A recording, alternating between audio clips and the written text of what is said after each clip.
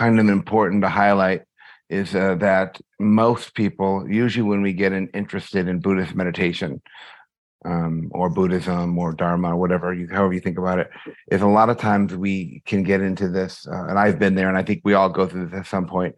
I think it's a bit of a trap where we think that um, we're trying to know something that we don't already know. So like the Buddha knew something, Buddhists knew something, the Dharma teachers know something. There's some bit of information that's meant to be known here, and if we only could know what that was, then that would mean we'd be enlightened or we'd be fully awake or whatever you think you're going to get out of this, right? Some kind of event that's going to happen on the other side of that event. Life is going to make sense. Things are going to be easy. You're not going to struggle anymore. There's going to be no more stress, no more difficult emotions. And I think that that's not going to happen. Um, so in many ways, Buddhism is kind of a bit obsessed with kind of understanding the ultimate nature of reality. And sometimes the way that it's presented, like the Buddha knew the ultimate nature of reality, maybe things like the unconditioned, true mind, these kinds of ideas, so that there's a way in which we can get, and I think I went through this. I think when you get into the practice, there's no way to avoid this kind of thinking, because honestly, that is a bit how it's presented, isn't it? And so a presentation where we're trying to just, understand how the whole universe, how the mind, how things actually work. But really, actually, if you look, what we're going to look at today, the original text, and really the Buddha himself, Siddhartha Gautama, I don't even really like calling him the Buddha, was really interested in how you live your life. That was his main teaching. That was his main purpose. That was his main concern, what we could call your ultimate concern. And I think that probably all of us have an ultimate concern, which is what is it when you put your head down on the pillow at the end of the day, when you wake up in the morning, when you're beginning to think about what you need to do, what you have to do, what you should do.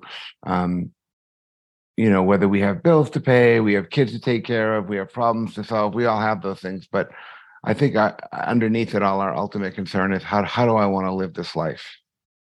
How do I live my life moment by moment? How do I be in this body? How do I be in this world? How do I be in this culture?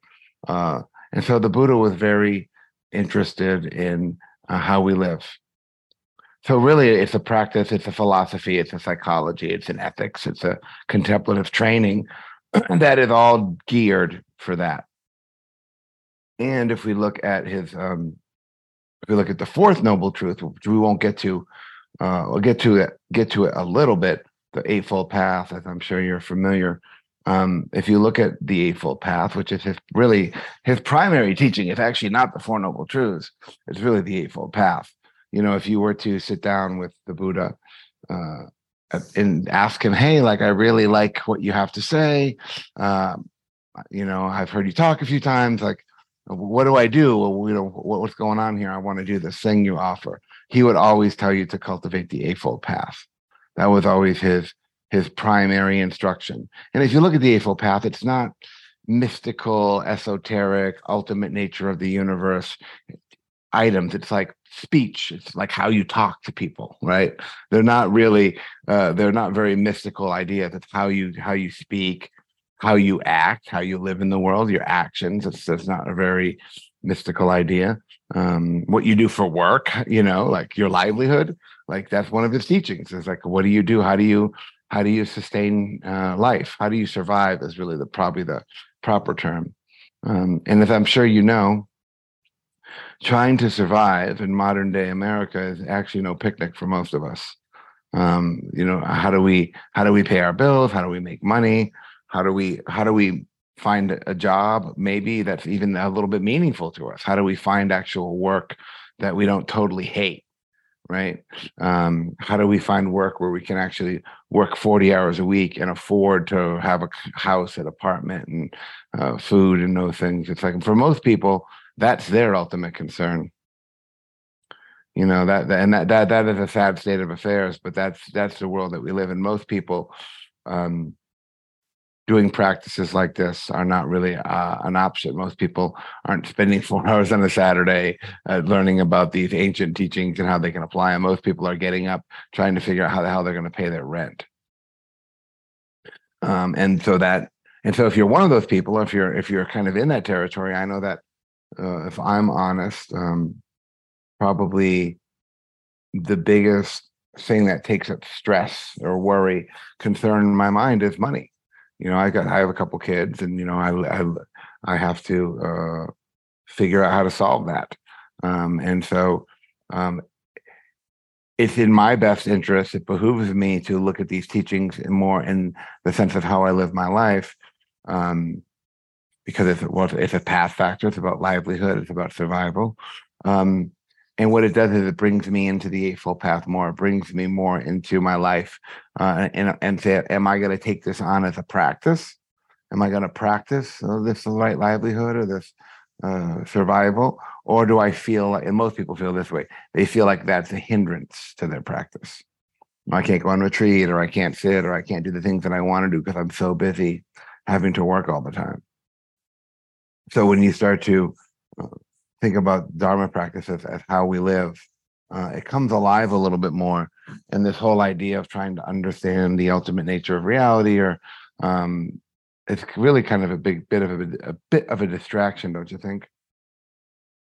Let's just rewind a bit and look at the Four Noble Truths, as I'm sure, I would imagine many of you have seen this teaching before, but really basically it's not, the standard presentation is as follows, is that, there's suffering, first noble truth. Sometimes it's translated as life is suffering, which is a terrible way to think about things. There is suffering. So there is the cause of suffering. There is the end of suffering. And then there is the path that leads to the end of suffering. You've probably heard this before. 99% of books on Buddhism that you're going to get anywhere are going to give you that presentation. Notice, as I say that, there's one word that shows up in all four, and that word is suffering, which is not a really happy, bright, shiny idea, is it? And I think that that's a mistake of the tradition, because when you look at the original teaching, if you look at the original text and the turning of the wheel of Dhamma, which is actually understood and taught as the Buddha's first teaching. You probably heard that. The first teaching the Buddha ever gave was the teachings of the Four Noble Truths. Guess what? Totally not true. The Buddha, that was not his first teaching. In fact, he probably didn't develop the ideas around the Four Noble Truths until probably maybe close to halfway through his teaching career. So he was probably teaching for 20, 25 years before these ideas came around. And this is also, if you look at the Pali Canon, the original teachings, which we're very fortunate, and I feel very fortunate, in the last 150 years, modern scholarship, people are able to look at these texts from a historical perspective, from an academic perspective, from a philological perspective, and philology is just the study of words.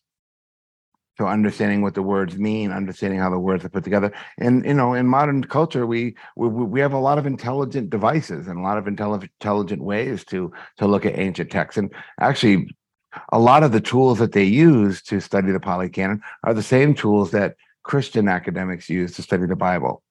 So there's a whole, we have a whole modern way of looking at ancient texts to try to pull out of those texts what is probably most accurate, what is most useful. And I think that's great, because we want to make sure, we want to remember that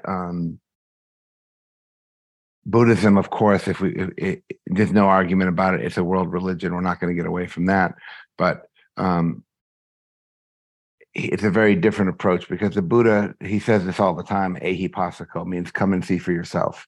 The Buddha is constantly trying to remind us, hey man, just because I said it, or just because somebody else said it, or just because it was written down in some book, don't believe it. In fact, don't believe anything that anybody says. Don't even believe me right now, unless you've come and seen for yourself. So it's almost like he put that in there, like just as a reminder of like, hey, like, people get strange, people get manipulative, people get controlling, and that we don't want to hold up. And I just want to say that I'm not trying to do this at all this morning. I'm not trying to hold this up, but these are sacred texts that we should adhere to. We should investigate them. We should check them out. We should challenge them. We shouldn't take all this hook, line, and sinker.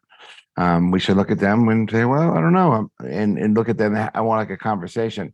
And really, the analogy that I would use the most is I look at these polytexts as more like a map. So today we're looking at two specific maps. We're going to look at mindfulness, the four foundations of mindfulness, which is a map to to our experience, to the human experience. So we have this map which includes our body. Right? We live in the body, the somatic body, the sensate body. We have five senses. We have a physical body. We have a nervous system. We have emotions that are in the body, and that's ground zero. You think you live in Jackson, Mississippi, or wherever you live. You don't live there. I don't live in Colorado. I really live inside my body. That's ground zero. So he starts with okay. Let's use this map. Let's take a moment by moment exploration. Let's take a look at this body. Let's check out what's going on in here. So we have the body, and within that body, within the human experience, is what's called feeling or feeling tone, Vedana, which is noticing that the body system, the sensory experience of the body, is a big range of. There's pain on one hand. We have pain in the body. Have you noticed pain in your body? And we also have pleasure.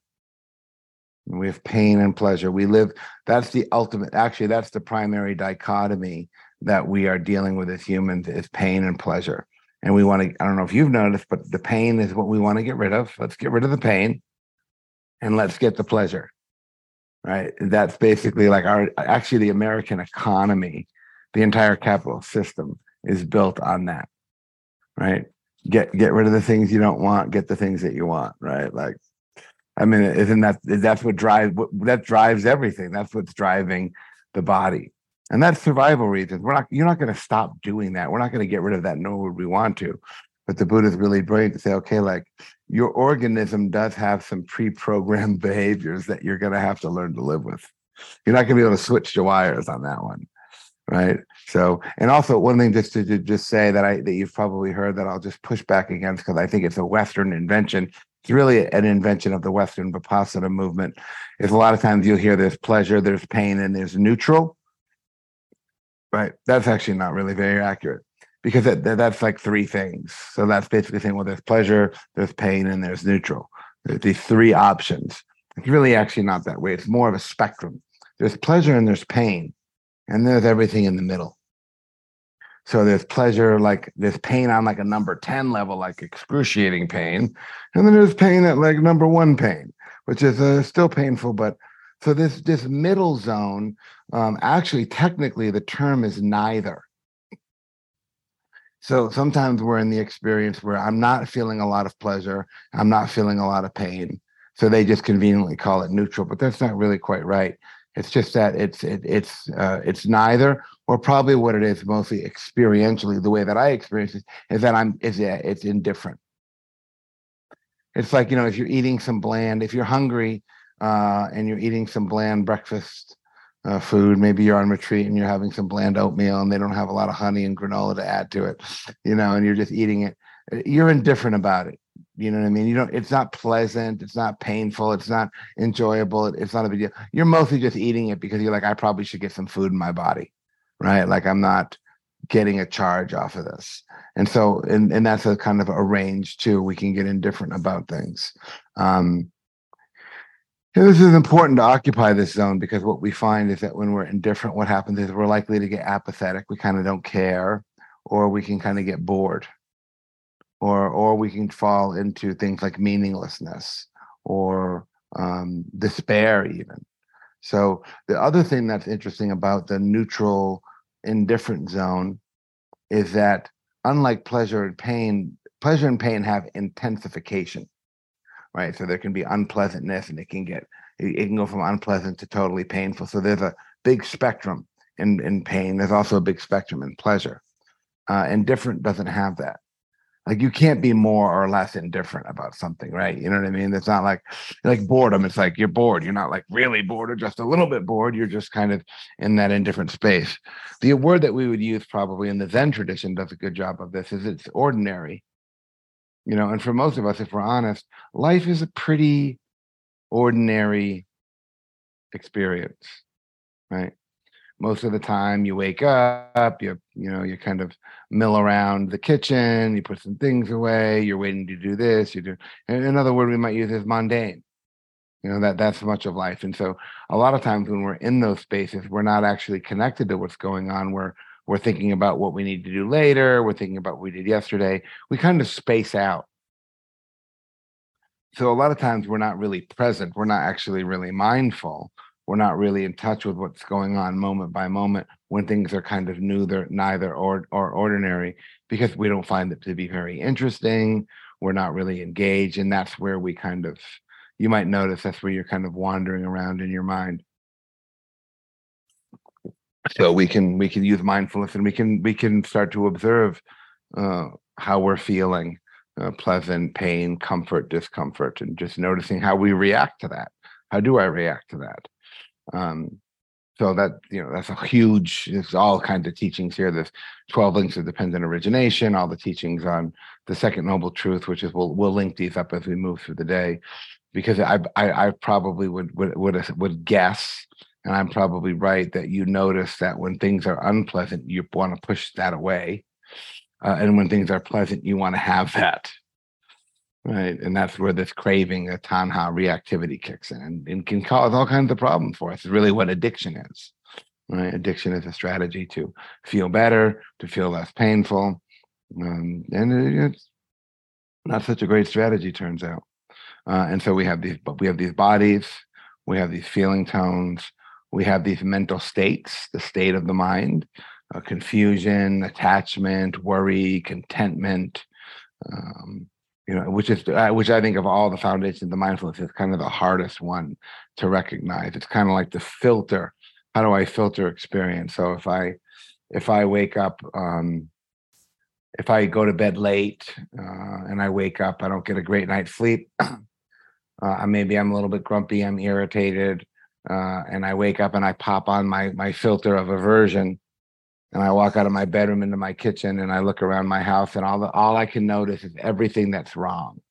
I don't really like our kitchen chairs. My kids didn't put their shoes away. Uh, there's clutter over here. Someone left the light on. The dog's water bowl spilled all over the place, and everything I see is wrong and bad, and I want it to be different. I'm like, oh man, this sucks, right? And is that true?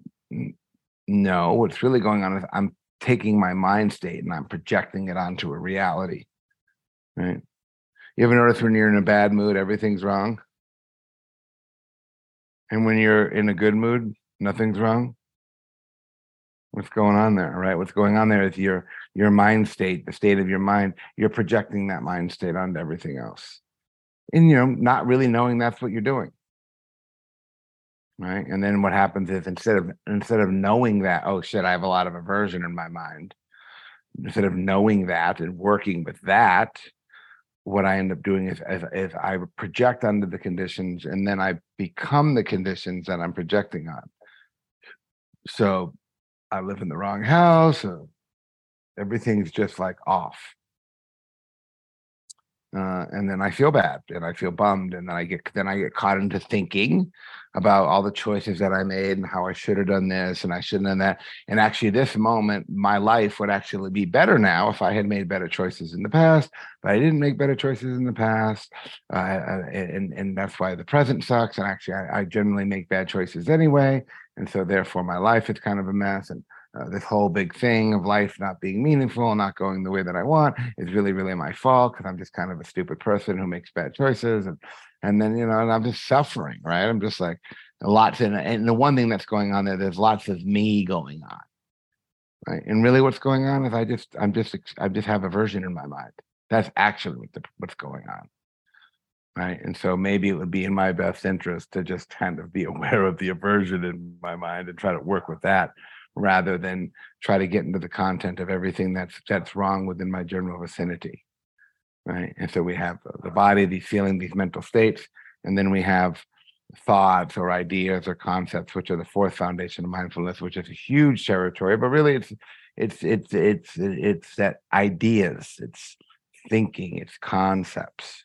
And we and if we're honest, this is what makes it so hard. Is that's where most people live. Most of us, we don't live inside of our body. We don't live inside of awareness of our feeling tone. We don't live inside an awareness of our mental states. We just are really, really living in our mind. And whenever, it's like your mind is almost like a social media news feed. You just keep scrolling, looking for something, and it turns out most of it's all garbage anyway. So it's like the mind is like, the bottomless feed. Have you ever gotten to the bottom of your mind? Never once, and I've been practicing for almost 30 years, never once during meditation has my mind ever said to me, Dave, sorry, man, I got nothing. Fresh out. Why don't you just enjoy the rest of your meditation? I'm just gonna need to tap out and take a break here because I got nothing for you. That's never happened once. It's always got something. It's always got some unhelpful comment to make about how this moment is going. Right? It never seems to come to the end of that. It's almost as if it can't help itself. Right? So I can bring awareness to that. I can observe that. I actually can I have agency over that. I have this is where I think the practice gets exciting, is that we do have the ability to overcome, to recognize and to overcome these kind of what I would call destructive forces in the mind. And I also have the ability to recognize and to cultivate constructive forces in my mind. And that's that is a very encouraging idea, right? This is what you can do. Um, so that's a map. It's not like, do you believe in the four foundations of mindfulness? Do you believe everything I said? Is this sort of what the Buddhists believe? It's like, no, not at all. It's like that's not the right approach. The right approach is, oh, cool, Dave just gave me a map. The Buddha just gave us this map with these four items that we can use to kind of observe experience. That's pretty helpful. Okay, cool. So now let me sit and bring awareness to my breath. Let me sit and bring awareness to my body. Let me see, is there pleasant feelings and painful feelings in the body? Oh, yeah, there is actually. Do I like the pleasant feelings? Oh boy, I really do. Do I really want to get rid of the unpleasantness and the discomfort? Man, I really do actually. I hate this stuff. Right? It's like, so it's okay. So now we're practicing. Now we're learning to observe our mind body system moment by moment, and seeing that there's a momentum, there's an evolution, that there's, your living organism. You don't forget, you are a mammal animal at the end of the day. The earth did actually build you. Of course, there's lots of debate about that shit, but I think if you're at all interested in science, science would say, no, the earth actually made us, right? Like, that's crazy. Right. We have what they would call, another way to think about the word dharma is that you do have a nature. There's a natural, the organism has a nature, and the nature of the organism is to be sensory, to live through senses, to feel, and to the feeling is what is going to drive. The feeling is the driver of behavior. So the primary driver of the human experience the drive is to acquire that which is enjoyable, to get rid of that which is unpleasant. Now, of course, when we were hunters and gatherers, this probably wasn't such a big deal. But, the whole getting pleasure and getting away from pain dichotomy in the modern world, it's obviously way past its sell-by date. It's actually more of a problem now than it is a help, right? Because of all the options we have now. So again, these are maps. So when we look at how do we apply those to these, what's called the Four Noble Truths, I'll use the word Four Noble Truths because that's the way we think about them. So I usually will use the classic terms, so you know what I'm talking about. But I don't think that they're nobly true. because that just truth means I'm supposed to either believe or not believe. This word truth, actually, interestingly enough, um, the Buddha never speaks of truth in this kind of way. When you look at the word truth, sacha, um, if you even if you have an iPad, or if you do these little games I've done, like if you do a word search, like let's just say the Samyutta Nikaya, which is, five huge volume of the Pali Canon, you can do a word search and put the word Sachi in, and it'll show you all the different times it's used. 90 to 95% of the time, truth is used as a moral or ethical virtue of speech. Am I being truthfulness? Right. That's how it's really taught. Is that it's about being honest, right? Like, don't lie. It's like that simple. When the Buddha talks about satya, he's talking about truthfulness as kind of a quality, an ethical quality, a virtue of speech, not capital T, as in this is the truth, which to me reeks of the whole God thing. In fact, the word noble truth um, makes me cringe slightly to some degree, because it totally reeks of religion. So, that for those of us, some of us have not had great experiences with religion, or maybe we come to Dharma. It's not uncommon to come to the practice because you're actually trying to get away from all that. And then all of a sudden you're trying to get away from all that. And now you're just getting another version of that, which for some people is sort of like, for me, that was a struggle. I was like, nobly true. Like, wait a minute, I thought the Buddha was not into this whole truth business. So they're really, whether they're true or whether they're noble, let's just kind of politely put that aside. We don't need to get into all that right now. But really, the question is, how can you use the map of these truths or tasks? How is this going to help you?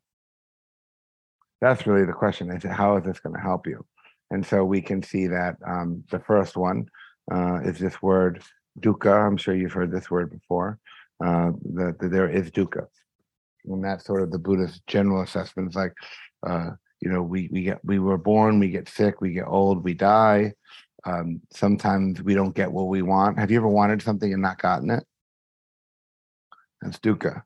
Has something ever happened to you that you really wish didn't happen? Have you ever lost anything that you really cared about? Have you ever had to come into contact with things, Yeah, this is like, this shit happens every day. So that's his definition of dukkha. So how we would get to the end of that is insane to me.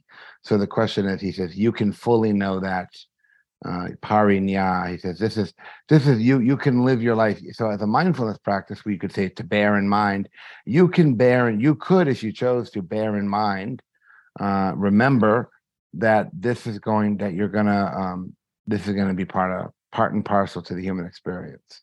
You're going to have an appointment on your calendar today that's going to be canceled. Maybe you had a job today, you find out today you don't have the job anymore. This is just the reality of reality, right? So we're not going to come to the end of that. We're not trying to understand that, so that doesn't bother us. That's really where the whole project begins, is to embrace dukkha. We could call it suffering if you want, that's fine. It's a really hard word to translate. Stress, suffering, everything that you wish wasn't happening and everything that you wish didn't happen would fall under the category of dukkha, which for most of us is a pretty big list. I have a huge, tremendous list of things that I wish were different. And so that's part of the body. Tell your body to not get sick. Tell your body to not get old. So dukkha is really, if you look at it in mathematical terms, it's the fixed term. This is it's a strict reality that we live in, and it's a characteristic. It's also taught away. This is a characteristic of our human experience, and sometimes it's pointed to, and I find this to be helpful. It's that feeling that we have, this kind of low grade feeling we have, that something's off. Have you ever felt that way? Something feels a bit off. Something feels a bit not quite right. I don't really feel like I fit into this life, culture, society. That's dukkha. So he's really doing us a favor by normalizing that right out of the gate. He's like, here, just before we get started, y'all, just want to let you know that there's this thing that you've probably noticed that's kind of here to stay. So we're going to have to just begin our practice by recognizing and acknowledging that stress is going to be part of our experience. There's going to be some struggle. There's going to be some difficulty.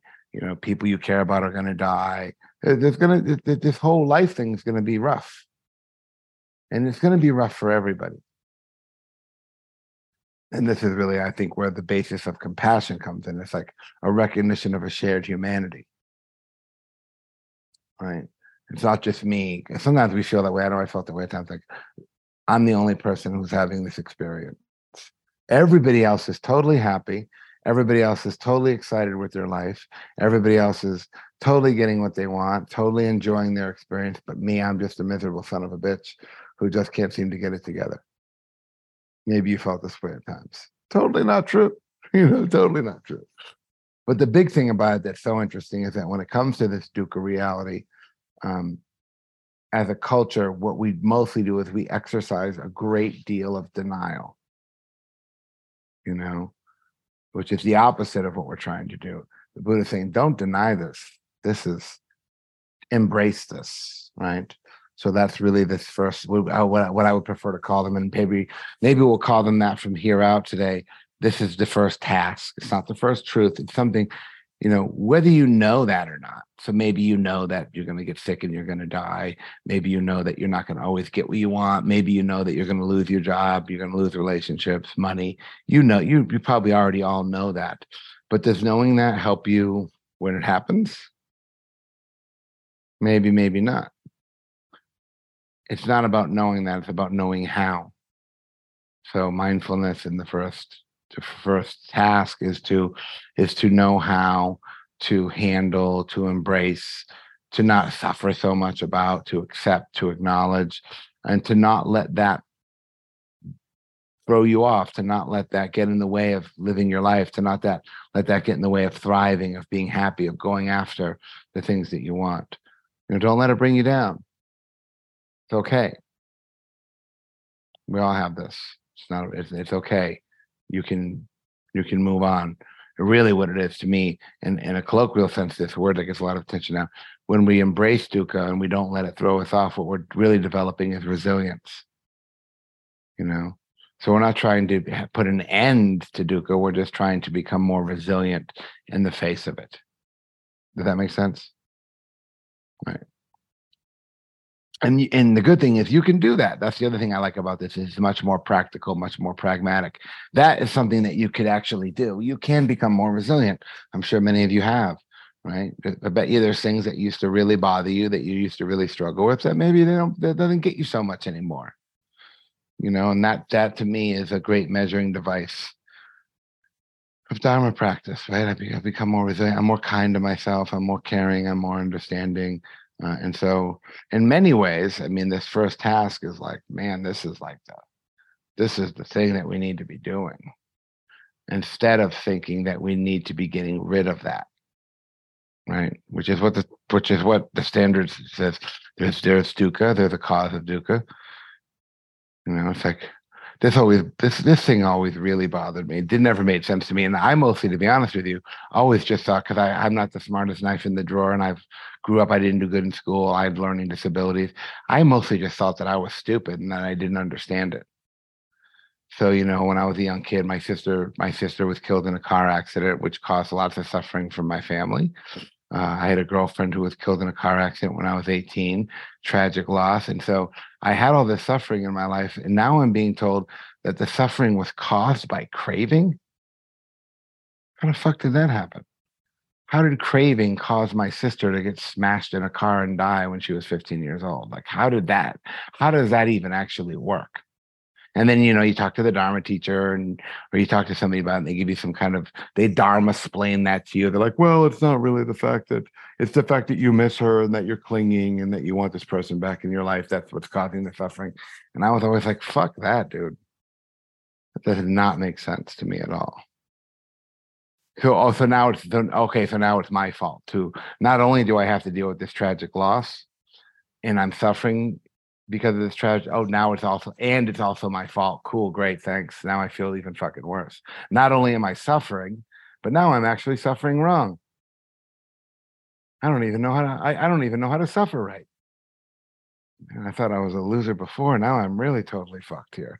I am, and so that this for me. The reason why I teach this class and I get on my soapbox a little bit about this shit. This presentation confused and tortured me for years in my practice. It just didn't make sense. So what happens is, so we don't want to do, we don't want to put an end to that. We just want to embrace it. Oh man, that was really hard. That was really, really painful. Then I meet other people who had loved ones die, and I go, and I connect, and I feel more connected to the world. I feel more connected to other people, and I see that, oh wow, lots of people are having this experience. It's not just me, right? And that takes the sting out of it, because when it's just me, painful, right? So what we'll do here, I think that's a good segue. We'll practice. So here's what we'll do is we'll do a practice, and then we can have some discussion, and then I'll move to the second one, practice, have a discussion, third one, have a discussion. So what we're going to do practice now here together is so how do we practice mindfulness in the first noble truth? So this is really a practice of kindness, a practice of compassion. Just to give you a bit of a disclaimer, this is not an easy practice at all, what we're about to do. So it's really about, and so this dukkha is really part of it is the first foundation of mindfulness, the body. And really what it is, and I'll talk about these four. This has been the work of Stephen Batchelor, and kind of the work I've done as an academic of early Buddhist thought is really what we would call, but what kind of mindfulness this is. This is an existential mindfulness. So I think the Buddhist endeavor begins with an existential awareness of, here I am. I'm a person living in a world. Things have happened. Things are going to happen. How do I feel about this?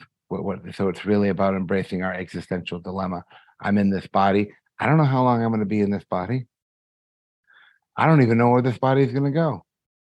There's so much that we don't know, right? So how do we become aware of that? How do we acknowledge that? That can be quite scary, but it's how it is. So we embrace that. And so what makes that easier to embrace is to say, well, whatever is going on, I need to have a kind relationship with this body. I need to have compassion. I need to understand that this is an existential dilemma. This is actually my ultimate concern. And my ultimate concern is, what am I supposed to do with this life?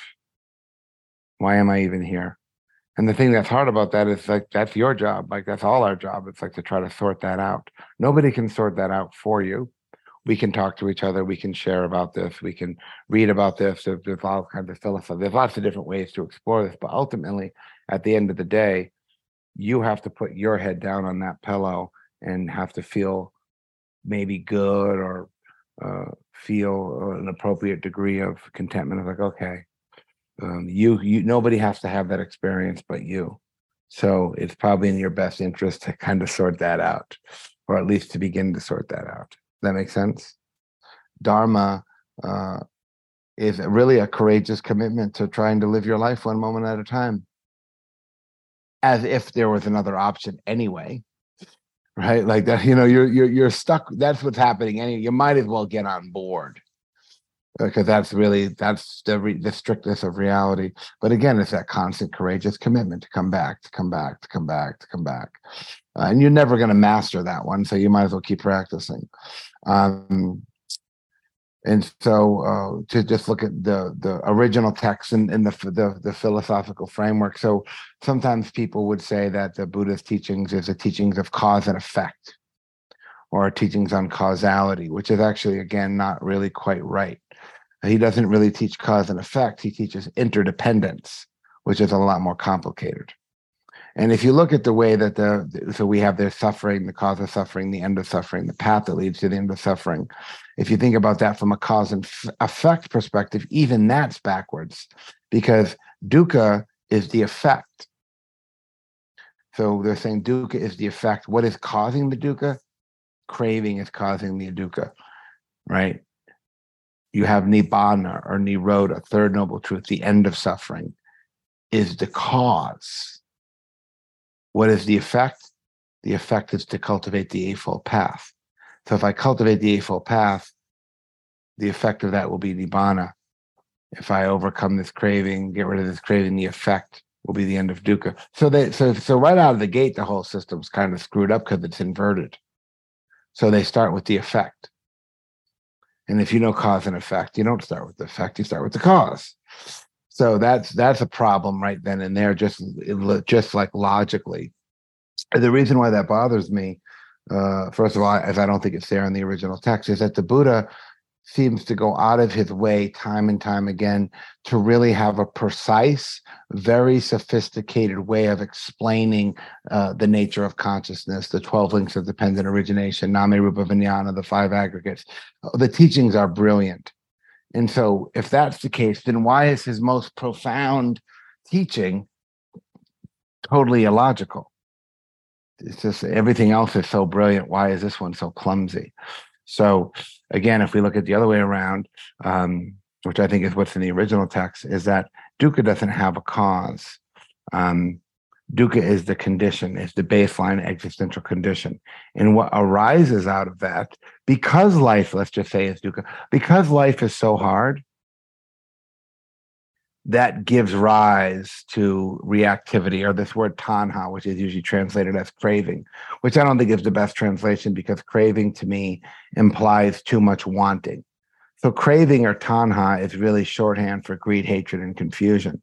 So because life is hard, because I'm in this experience, the word actually for the second noble truth isn't really tanha, it's samudaya, which means to arise.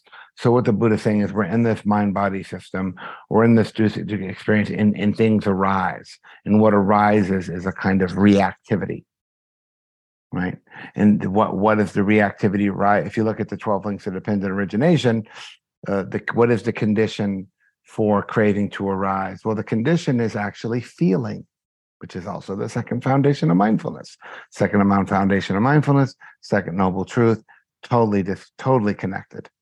So he's saying that, so he's not saying that A causes B. So again, this is a little bit not as sophisticated. So causality would be A causes B. Because there's dukkha, craving arises, which is actually true. But what's actually more brilliant is he's not saying A causes B, dukkha causes craving. He's saying that B is dependent upon A to arise. Interdependence is way different than causality. So it's not A causes B, it's that B is dependent upon A to arise.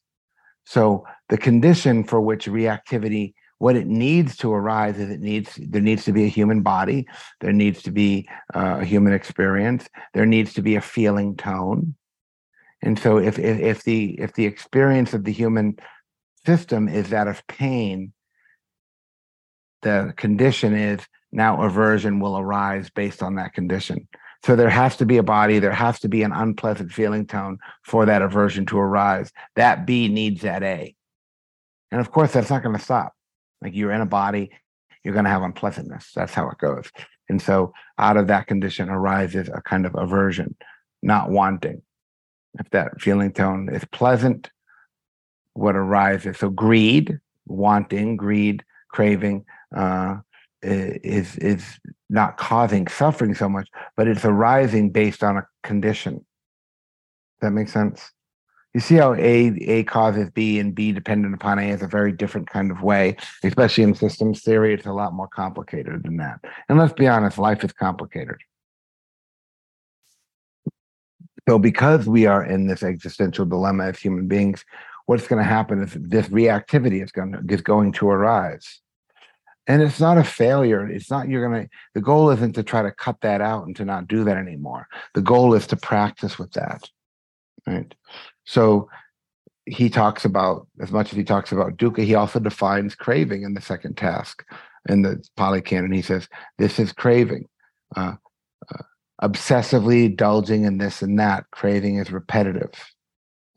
Craving to have, craving to get rid of.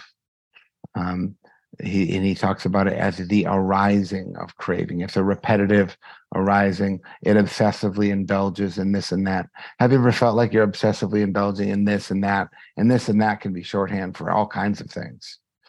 So it's not your fault. It's not bad. It's not wrong. It's not a problem. It's just something that you are um, trying to be mindful of. And so what he says, well, he tells you what it is and he tells you what to do. He says craving can be let go of. It can be let go of. So we can see this arising with mindfulness. We cannot be tricked or swayed by it,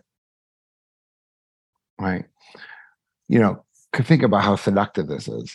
How many times in your life have you wanted something and you really believed, oh, I want this thing to happen when I get this job, when I get this relationship, I'll be happy. I'll be happy forever. Has that ever worked once? Have you ever gotten anything ever once that has made you happy forever as a result of getting it? No. Then why is it the next time that happens again, we believe it the next time? I have no evidence to suggest, like, I totally believe everything I'm saying right now, but yeah, at some point today, I'm going to want to get something or want to get rid of something. And I think when I get this and get rid of that, I'll be happy forever.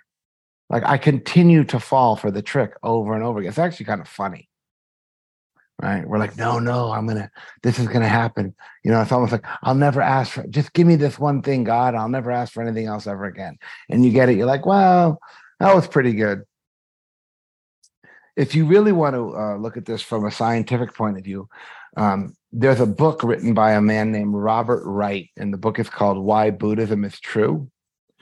And the book is worth buying for the first chapter alone. The first chapter, he does an analogy on the movie The Matrix, which is actually, if you've ever seen The Matrix or the Matrix trilogy, it's a Dharma movie. The first chapter is called The Blue Pill and the Red Pill. And so what he's saying, and Robert Wright is not a Dharma guy, he's not a Buddhist thinker. He's actually an evolutionary psychologist who's a professor at Rutgers University, who started sitting these Vipassana retreats and started to realize, holy shit, what the Buddha's saying is the same thing that I've learned in my training on evolutionary psychology. So he's like, this guy was onto something. Because the reactivity system, the craving system, is actually designed to decay very rapidly. So I have craving for some sugar. I go in the other room, I have a bowl of Fruity Pebbles or Frosted Flakes or Fruit Loops. I have little kids in my house, so I have these great cereals. And what it does is I feel satiated, I feel relief. But then 20 minutes later, it's gone. Have you noticed it? Have you noticed the cookie or the whatever it is? It doesn't last long. Well, that's built in because it helps us survive. So if I'm hungry and I eat, and I never get hungry again, I'm going to die because I need to keep eating. So the system is designed to decay rapidly. Right? It's supposed to decay rapidly because I need to keep eating and I need to keep drinking water. So the satiation from an evolutionary psychology point of view is actually designed to decay rapidly so that I'll re-engage in the behavior again. Does that make sense? Now, if you update up to 2023 society,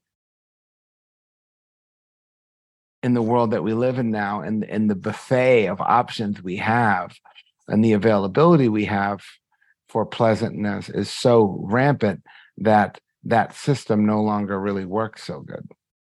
So we're always on to the next thing, on to the next thing, on to what they call the hedonic treadmill, right? So modern society is like kind of a buffet of addiction behaviors. So this is where mindfulness really becomes our best friend, because we can see that, like, again, this is really hard to beat into your head, but I'll try. It's not your fault. This is how things are. This is kind of how the system works. So, you eat an Oreo cookie, you eat 2 Oreo cookies, 5 minutes later, you go back to get 2 more. It's not because you're a failure or that you're lazy or any of these things. It's just that, like, whatever you got out of the first 2 is worn off. Right. And so what that is, that's that feeling tone. So the condition for craving to arise is based on feeling. So we are really, really. And so if we look at, well, the second foundation of mindfulness, what is the second foundation of mindfulness? Well, it's mindfulness of feeling, right? So number two, noble truth, recognize the reactivity, overcome that reactivity. Second foundation of mindfulness is brilliant because the feeling tone comes right before the craving and the causal chain, the interdependent chain of dependent origination. So the Buddha is saying, keep an eye on the feeling, keep an eye on the feeling, keep an eye on the feeling, because the feeling is going to be the trigger for the behavior. Right. And again, this is a practice. This isn't going to stop happening. You'll get better at it. The system will work better over time, but this is kind of what he's trying to get us to see. Right. And also there's also an ethical dimension here. I think that in fact, this is kind of an interesting little thing I noticed the other day. I have a podcast called Dave Smith Dharma. And I have a dashboard that I upload my episodes to, and there's analytics in it that I look at every once in a while. So the other day I was just looking at the analytics, and it shows all the podcast episodes I've put up there, the titles, and then it has the number one, like the top 10 downloads. And of all the talks that I've ever given, the number one downloaded talk is the second noble truth as harmlessness, which I think is fascinating. Because I remember giving that. It's actually not even that great of a talk, to be honest with you. But I think it's the topic that hooks people. Is that, again, this is very much about ethics, because it's about reacting. And again, if I am in a lot of unpleasant feeling, physically, probably more psychologically and emotionally, that's when I'm likely to do something harmful. Right? If I'm irritated, if I'm frustrated, if I'm grumpy, then I'm likely to say or do something that I'm going to regret later. Like I said earlier, when I'm happy and when I'm in a good mood and when I'm feeling well, I never say anything mean to anybody ever. I never judge myself negatively. So a lot of that reactivity, a lot of the harm, a lot of the violence, a lot of the oppression, a lot of the really unethical, harmful things that happen in this world are performed by people who are in this reactive state of mind and body, and it spills out onto other people. As they say again, hurt people hurt people. And so the world doesn't need more suffering people. So part of it is like, this is why the spreading of the Dharma, I think, is so profound. It's like we really just want to help people, all people, whatever their social or political views are. Let's try to help everybody, right? Come into a bit more happiness, a bit more ability to do that, because this second task is really about recognizing and overcoming, which ironically is the second effort, is to recognize and to overcome destructive forces in the mind, which is a mindfulness practice. It's a practice of the second task. This is a kind of mindfulness that's not existential, but a kind of mindfulness that's therapeutic, right? MBSR, mindfulness-based stress reduction, mindfulness-based cognitive therapy, all the MBI clinical versions of mindfulness are all rooted in everything I just said. They're all about a kind of a way of a self-therapeutic way of recognizing these destructive qualities within and overcoming those. Whether it's overcoming our trauma or overcoming addiction or overcoming anything that we pathologize, any mindfulness-based clinical intervention is completely and totally about us being able to be empowered to overcome the internal struggle that we use it in the therapeutic sense. Right? Does that make sense? They say that mindfulness has different functions on different occasions for different purposes. And in this occasion, mindfulness is to try to recognize our feeling tone, recognize our habitual reactivity towards that, and then to overcome that, that we use it in the therapeutic sense. All right, does that make sense? All right, we'll move on here to number 3. So where do I start here? So let's just kind of talk about this a little bit from a noble truth perspective. So that so you have you have this dukkha, you have, let's just call it what, so we have this suffering that we're trying to embrace. We have this reactivity we're trying to overcome. And then the third task is really what that is they're really well linked up. So there's actually two terms with the second truth. There's arising, which is samudaya, and then there's craving. So but arising gets the more emphasis. So the Buddha is saying that because life is hard, what arises is a reaction to that, which is totally normal and natural. We're not going to do much about that. And then what he wants us to do is to recognize that reactivity in real time and to overcome that. And as soon as we've overcome the reactivity, so the two words are arising and ceasing, arising and ceasing. You hear this all the time in Buddhist concepts, which is actually, ironically, the Mahasi Sayadaw Burmese system is really, really rooted and based on noticing the arising and passing away, rising with the in-breath. He actually asks you to say that note, breathing in, arising, breathing out, passing away, which is also impermanence. So there's a lot of value, it turns out, in training the mind to see that things are arising and passing away. Well, why is that? Well, if you look at the tasks, the reason why we're being trained to see things arise and pass away is seeing that reactivity also arises and passes away. And so what happens is when it arises, it doesn't pass away because when it arises, we grab onto it, we cling to it, we fuel it, we actually, and that's what's called samsara, going round and round and round, and we kind of get caught up in that. If we let that arise, pass away, we have nirodha, which is one of the terms of the Third Noble Truth, which means to cease. And the second term, which I think is the better term and the really important term, is when the reactivity ceases, that's called nibbana or nirvana. And now this is also, nibbana is the term that the word enlightenment is rooted in, or awakening. And I think as Buddhist tradition expanded into Zen, into the very Vajrayana and the seven schools of Tibetan Buddhism, enlightenment, each time it goes through, it gets elevated to the point where enlightenment is kind of like what I said at the beginning of the class today. It's like enlightenment is understanding the ultimate nature of reality, and there's no more suffering.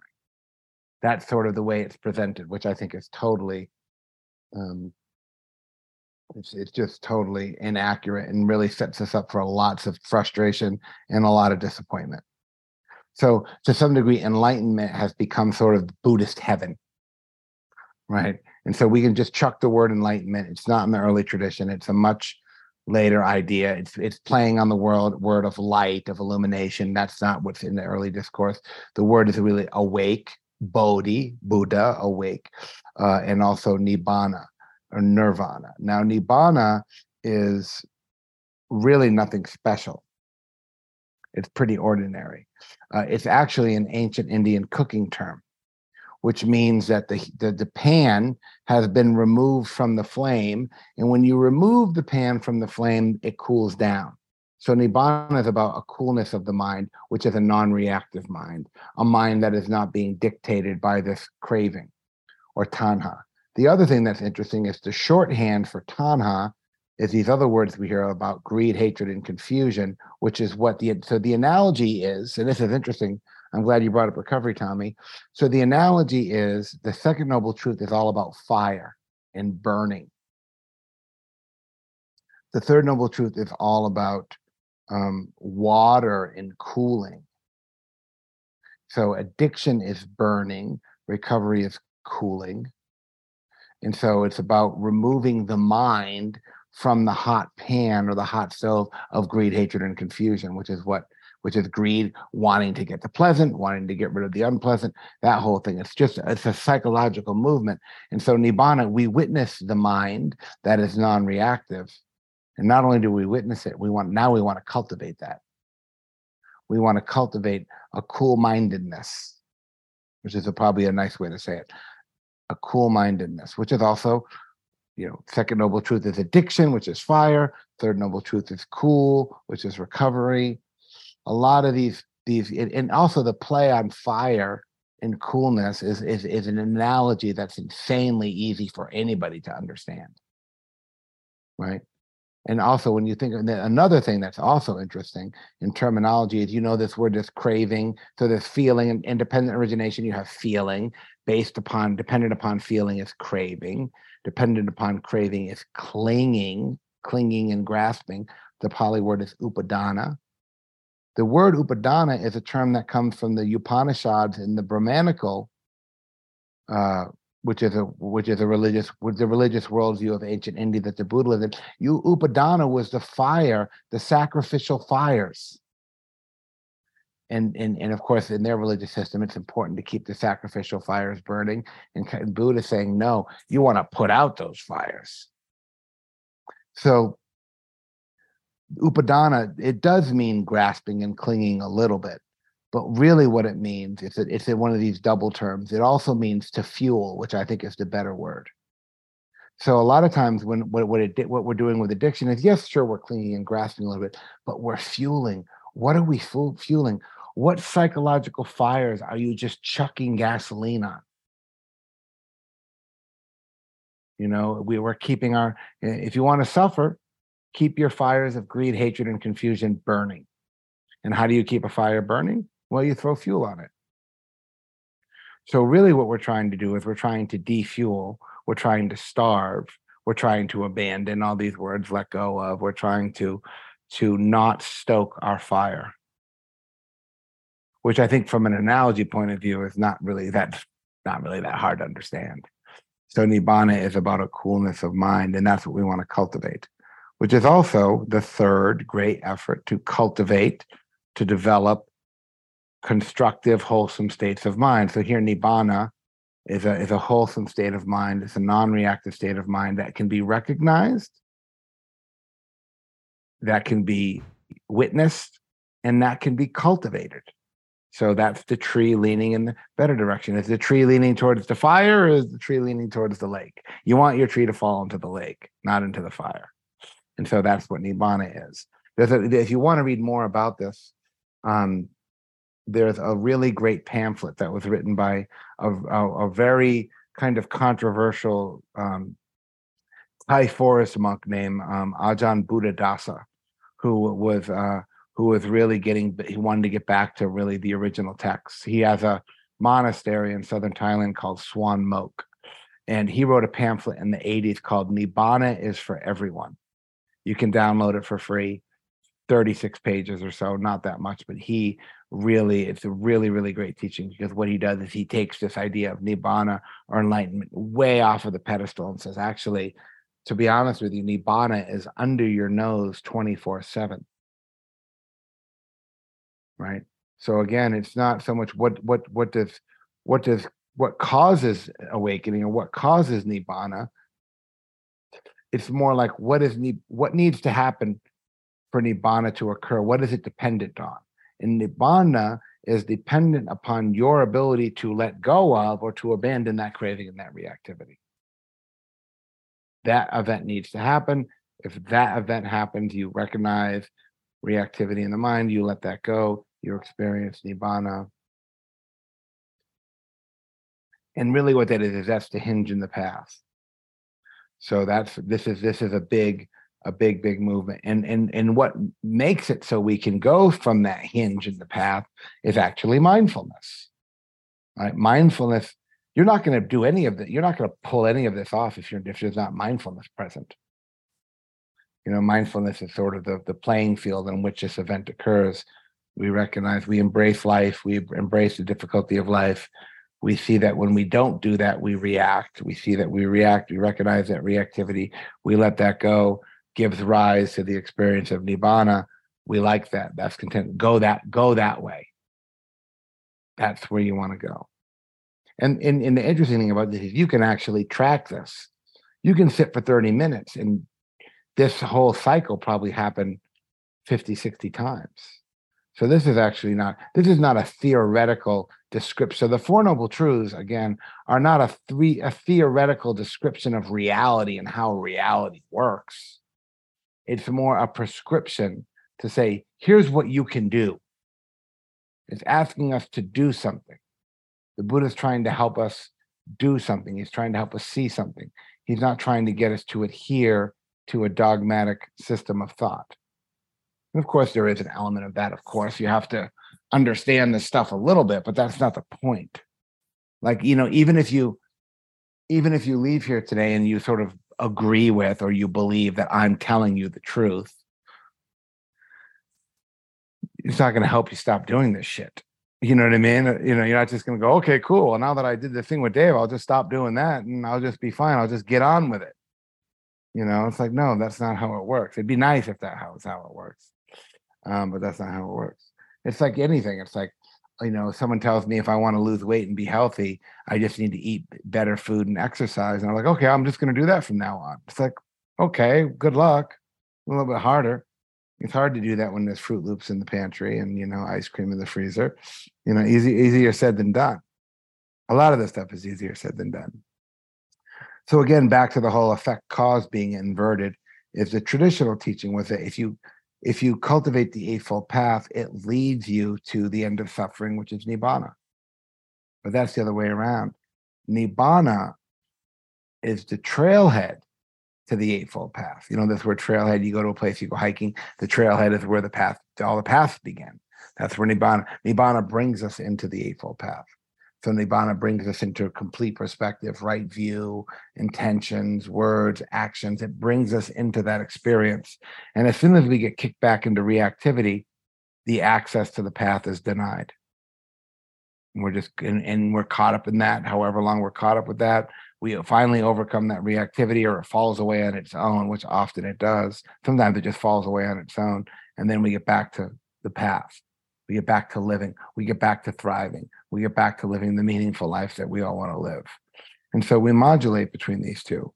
Another just technicality that I'll throw at you that I think is important is when you read the actual text of the Four Noble Truths, when he describes Nibbana, he says the traceless fading away of that craving, the abandoning and letting go of it. He doesn't say that what happens in the third truth is that dukkha no longer happens. He says the reactivity no longer happens, which is not the standard presentation as suffering, the cause of suffering, the end of suffering. So the idea, the end of dukkha is not that's not how it's written. And you can read it, you can Google this shit. It's everywhere now. It's not like I went in there and tinkered around. It's clear as day, the translation. So again, we want to, what we're really trying to let go of, what we're trying to put an end to, what we're trying to work with is this therapeutic way of overcoming these kinds of destructive forces in the mind, in which there's a whole bunch of them. And there's a range of intensification with those. And then the third task, the third truth, Nibbana, is not an existential kind of mindfulness or a therapeutic mindfulness. It's more of a contemplative mindfulness. The Nibbana is a contemplative experience. It's a mind that's open, that's dynamic, that's present, that's easeful, that's not problem solving, it's not analytical. It's like, you go for a hike and you sit in the woods or you sit in nature. You've all these experiences. We go places and we just kind of sit and we're kind of taking it all in. That's a contemplative mind. So I think there's a lot of value for us to recognize experientially when we're in a kind of contemplative space. And I think much of, like, if I put it in very secular terms, one of the things that the Dharma has helped me do, and one of the things that I try to do and I strive to do, is what kind of a life do I want to live? I actually want to live a contemplative life where I'm open to ideas, I'm open to things. I'm much of the time I'm not sure what to do. Actually, that's okay.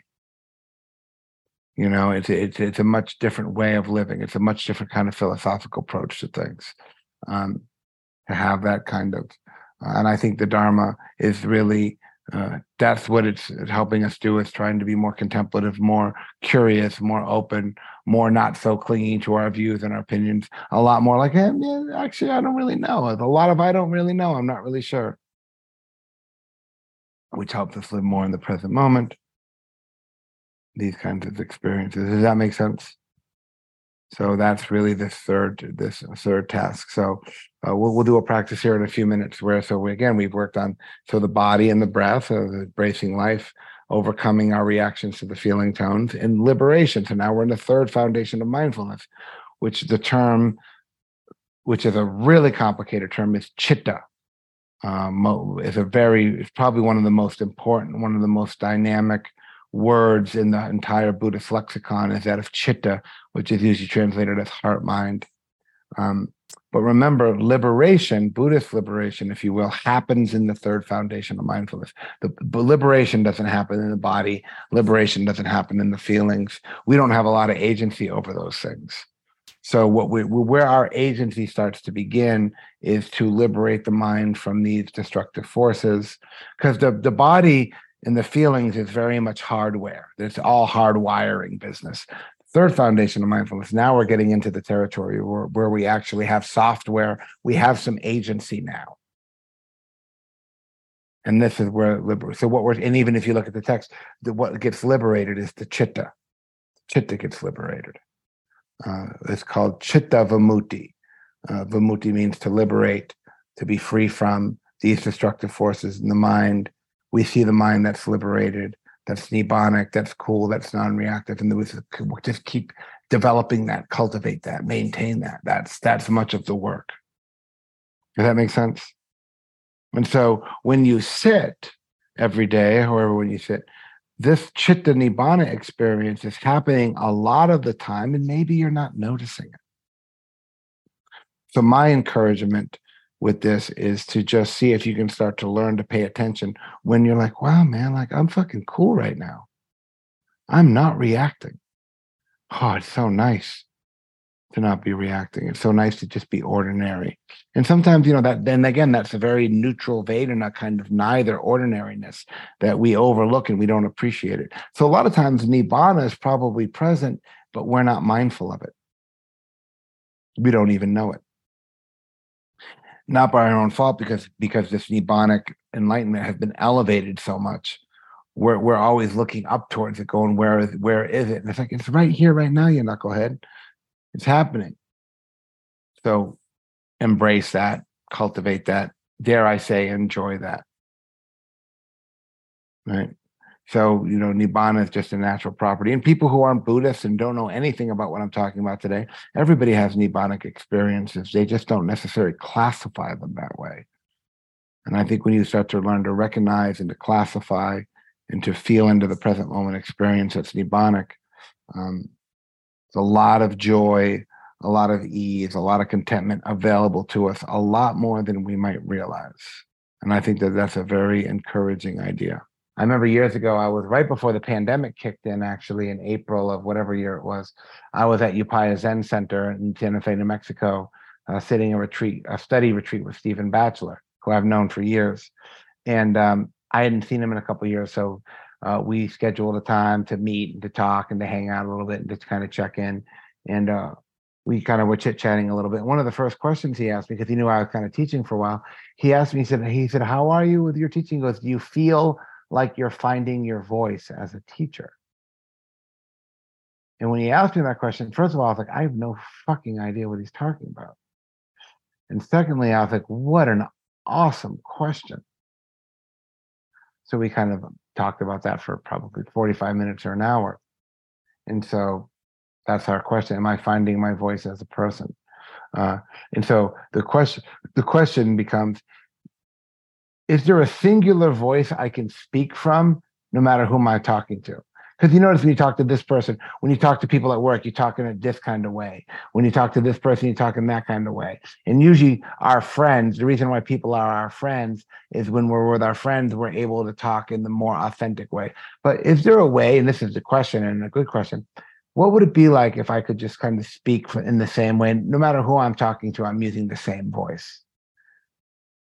Because we notice internally we have one microphone and we have 95 different players back in the head that are fighting to come through that microphone. One microphone, one voice. What would that actually be like?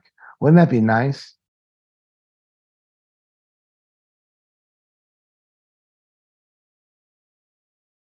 And so that this topic, this is not something you ever really even hear about. But I think it's so important that if you reframe, if you think about the teachings of right speech in the context of what we're talking about now, that path factor comes alive in a really big way.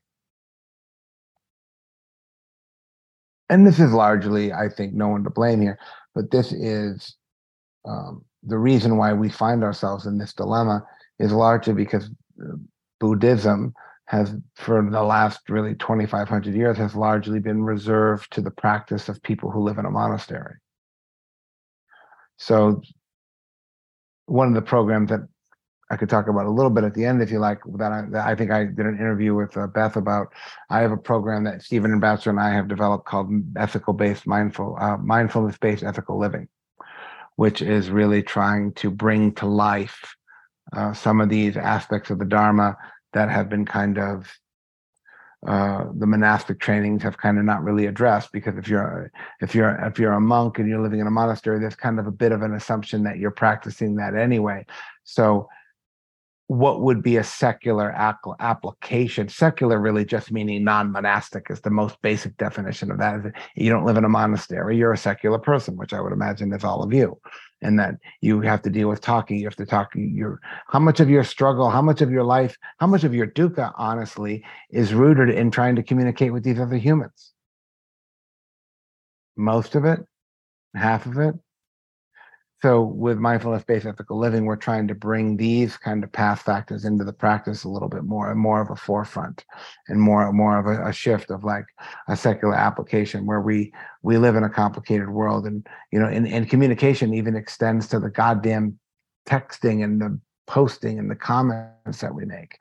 And if you look at what's going on there, I think a big aspect of the problems we have in our society today are of a digital nature. Like there's things that people will text on some stupid little screen that they would never say to somebody's face. So thanks, Tommy. You are opening up a tremendous can of worms here, but a lot of the work that I'm trying to do right now in our Secular Dharma Foundation and this program with Stephen is trying to bring out programming and retreats experiences where we can actually really have these kinds of conversations in a Dharma context, because they really haven't been had.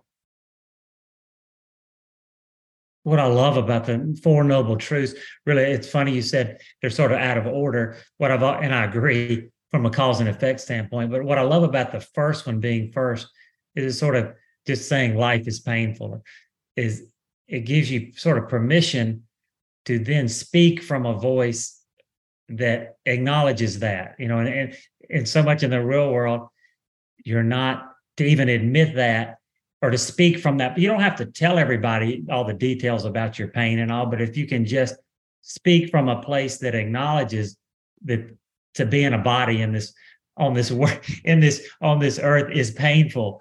And so now having that as the first truth is like, okay, if that's the rule, now it's just about how am I going to relate to that pain? And it gives me license to speak from that truth, whereas really for 40 years until I got into the Dharma, I would never have even admitted that statement. Like to say, like kind of like Beth was saying earlier about positivity, to even admit life is painful or has pain would be like, oh, you've it's almost considered a bit rude.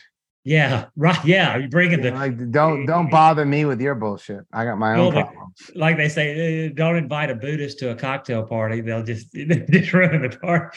Yeah. No, you're right. And so part of what we do in mindfulness-based ethical living, especially on these retreats, is part of it is like looking at these tasks like dukkha, and actually getting in groups and doing these mindful inside dialogue things. Like let's practice put voice to dukkha. On purpose, like we're going to make a space for that. Like if the dukkha of your life had a voice, what would it say? And that's very vulnerable, that's very intimate, but then what we see is like, oh wow, actually we're all hiding our mess. We're all sweeping all kinds of shit under the rug and pretending like everything's okay, which is kind of a reaction in a weird sort of way. We would maybe call that denial. I mean, largely, I think the cultural relationship that we all have towards dukkha is one of denial. And so let's talk about it. What would it look like to actually be on a retreat, be in small groups? Let's actually just do this stuff. So practicing the 4 tasks through the venue or through through the chitta, through voice, which is really a very, and then talk about, well, how do we react? How do we, so there's so many different ways. And I love sitting silent retreats. I'm not trying to minimize or dismiss the retreat culture. I mean, I teach retreats. I just sat one. I'm going to teach one next month, but a different kind of retreat where we're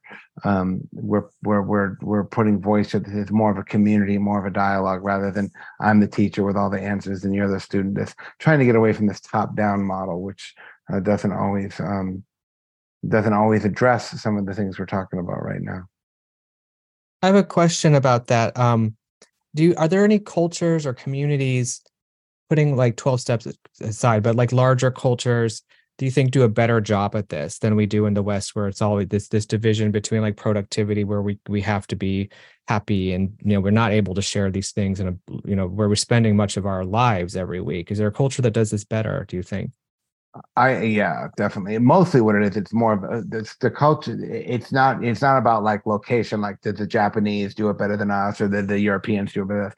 It's more of a historical nature. Indigenous communities did it better than modern communities. Like, they like even Native American, they have all these council processes where a lot of indigenous tribes, whether it's Aboriginal or African or Native American, the indigenous way of thinking totally valued this stuff way more, where they would actually take time and sit down and do this stuff. Where now basically the way that it shows up in modern society is that of, and I think it's great, this is really kind of what psychotherapy is.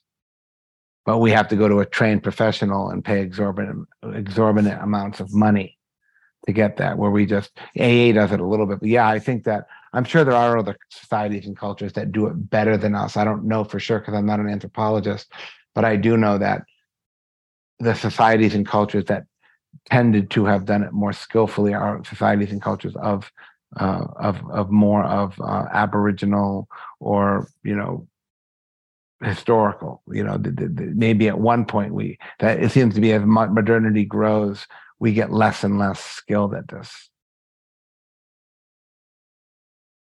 Does that make sense? Like, I've been trained a little bit in council work, which is an Aboriginal, different Native American, different tribal mentality, put a lot of emphasis on these kind of council. Like, one of the things we do at Mindfulness-Based Ethical Living is we do these council processes where we kind of set up a container so that way we can have these conversations where we're not trying to fix, we're not trying to solve, we're not trying to reassure, we're just creating space. We use this word a lot, holding space for people to say what needs to be said, and just letting it go from there. So it does happen, but it's definitely not status quo. You're not going to see people, you don't see a lot of this in restaurants, or, this is not usually people what they do. Even the family gathering at the dinner table for holidays is usually a conversation or an argument about politics and religion, and candidates and all that stuff. So we do chit chat about a lot of frivolous shit that's just really not that helpful. I mean, I do it. So I think we almost have to create spaces for this, to do it intentionally. So when we talk about this fourth, I won't be, I mean, if I were to do this, if I were to really get into the Eightfold Path, or this fourth truth, fourth foundation of mindfulness, this would probably need to be its own 4-hour standalone thing. So usually when I do this, we address upon this, but this is really, now the conversation almost reverts back to where I started today, is actually the practice is ultimately about how we live our life. And the Eightfold Path, the cultivation of the Eightfold Path, is really about how we live our lives, which includes other people, which includes society, politics, social issues, religious, like how do we relate to the world in a way that's skillful, and how can we actually use our practice as a vehicle to create positive change in the world? And that's really, to me, that's an ethical mindfulness. So we look at the ethical path factors, which we talked already a lot about: right speech, which is the first one. The other one, right action, which is really not the best translation, samakamanta. The word for action is kama or karma, but the word isn't karma or kama, it's kamanta, which means more like vocation. What do I feel called to do? Which feels more like the last one. And then the right livelihood is more about, livelihood means, the word is ajiva, which means for life. So it's not really like my job. It's really about survival. How do I survive? And how we survive in modern American society, as you probably have learned, the primary mechanism for survival is the acquirement of money. You don't got no money, you're not going to survive. And then the question becomes, well, what do we do to get money? Well, there's lots of things that we can do to get money. A lot of things, if we want a lot of money, a lot of things that we have to do to acquire money are things that we're not interested in doing and things we would never want to do. And the only reason we do them is because we get paid. And how do we make money in our society or culture in a way that doesn't harm other people? And this right here alone, this one thing, we could talk about this for hours. So part of mindfulness-based ethical living, part of bringing these path factors, these Sila path factors out of the monastery and into the secular world is really one of in my current work is the thing that I'm kind of most interested in. How many of you struggle so you struggle talking, communicating to other people, right? A lot of dukkha there. How about money? How complicated is that mess? Right?